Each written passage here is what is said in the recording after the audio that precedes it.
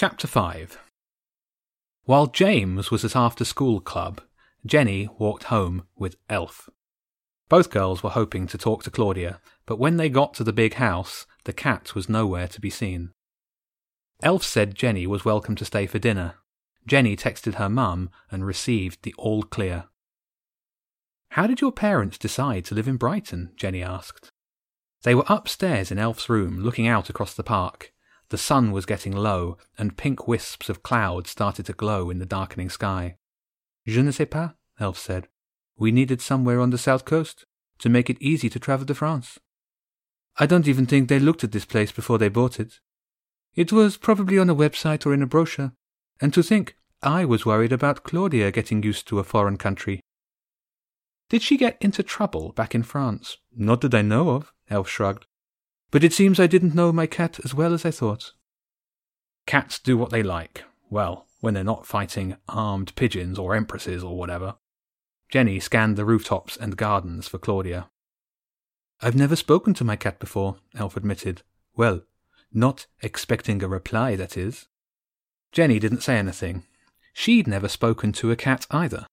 But somehow she'd known that Claudia could speak and would speak to them. She had not been surprised to hear the cats talking on the bridge. They ate dinner in the huge kitchen.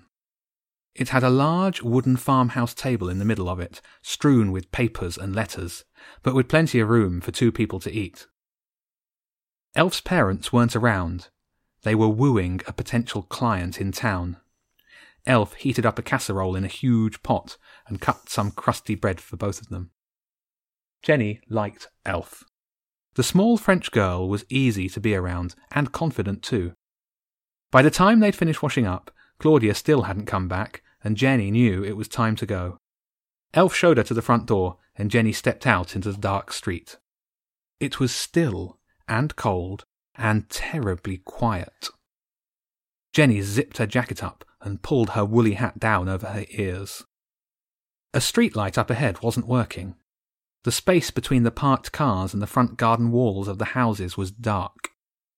Even darker where a tree took up space from the edge of the pavement. From the black branches, a dozen pigeons took flight. They swooped low, and for a second Jenny thought they were going to hit her. She ducked and turned and felt the wind from their wings as they passed overhead. The birds were carrying something beneath them. It was dangling from strings and billowing out behind them like an empty fishing net made of plastic bags. The birds swooped low, the net dragging across the paving slabs. Then Jenny saw what they were doing. Claudia had just appeared from an alleyway and was strolling back home. The pigeons scooped the cat up with great precision, then beat their wings as hard as they could as Claudia writhed and slashed with her claws. But it was no good. The birds were winning. The cat was being slowly lifted up and up into the air. Jenny. There was nothing the cat could do. But now Jenny was underneath the net, jumping and reaching. She snagged a loop of plastic bag with the tip of an outstretched finger and pulled. It felt so light, as if the birds were barely able to lift it. Then the birds weren't pulling at all, and the net and cat fell lightly into Jenny's arms. Claudia immediately stepped free and jumped lightly to the pavement. "Thank you," the cat said. "I must be tired. Those clumsy birds nearly had the best of me." "Oh, you would have freed yourself," Jenny said. But she saw by the way the cat moved and the look on her face that the cat was truly tired. "Elf's inside. I'm sure she'll have milk, or whatever you like to drink." Jenny knocked on the door and Elf answered. All 3 of them went back downstairs to the kitchen. Elf spooned out more casserole and a saucer of red wine for the cat, who ate and drank hungrily while the girls watched in silence. When the cat was done, she began licking her paw and cleaning her face with it. "This isn't the same Brighton I left," Claudia said without looking up. "It's more treacherous. I would never have believed that the Empress would make a deal with King Pigeon if I hadn't heard her say it with my own ears." "Why does the Empress want the 7th dial?" Jenny asked. "She wants the full set, as it means she'll control the passage between east and west. She already has the land down to the sea. My dial was the only gap. I allow safe passage without charge. Freedom of movement in Brighton has always been." "So she wants money?" Elf said. "How do cats pay for passage?" "Sometimes money," Claudia nodded. "Sometimes loyalty or information. We cats are solitary, and our loyalty is difficult to command. But the pigeons are nasty birds. They are our mortal enemies. Without our help, the city would be swamped with fat pigeons eating everything in sight. The Empress is foolish and weak. King Pigeon will get rid of her as soon as he has the numbers."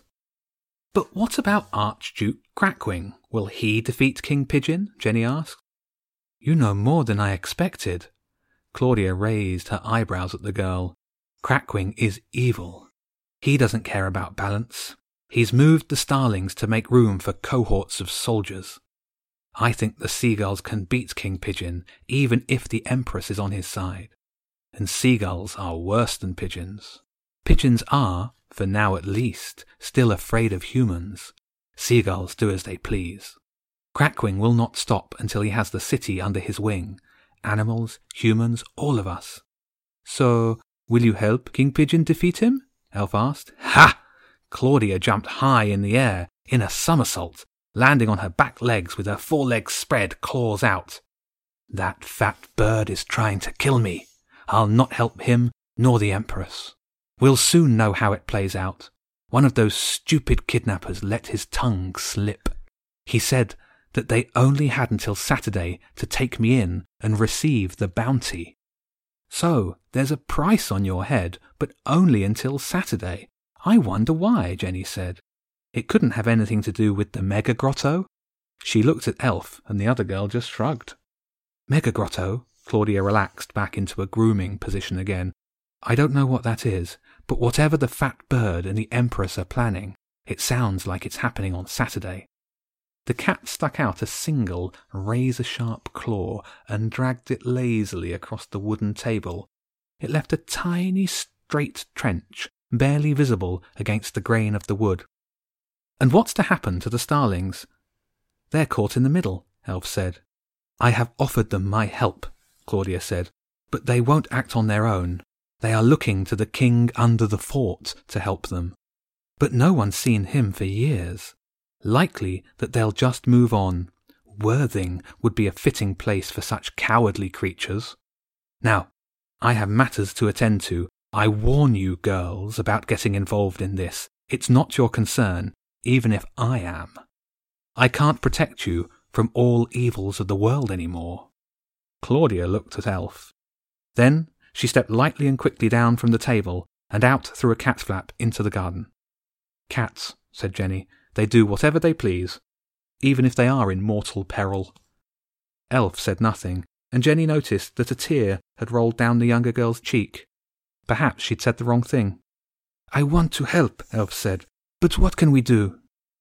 Neither girl had an answer to that question. Jenny had to leave, as she was already late. She gave Elf a hug, then jogged quickly home. If something bad was going to happen on Saturday, they did not have much time to stop it.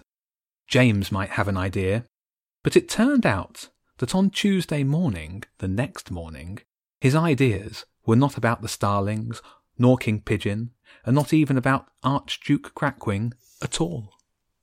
And that was the end of that chapter. What do you think, James? About the telescope. What do you think James's thoughts about, Laurie? Telescope. I think you boys are right. We will find out in the morning.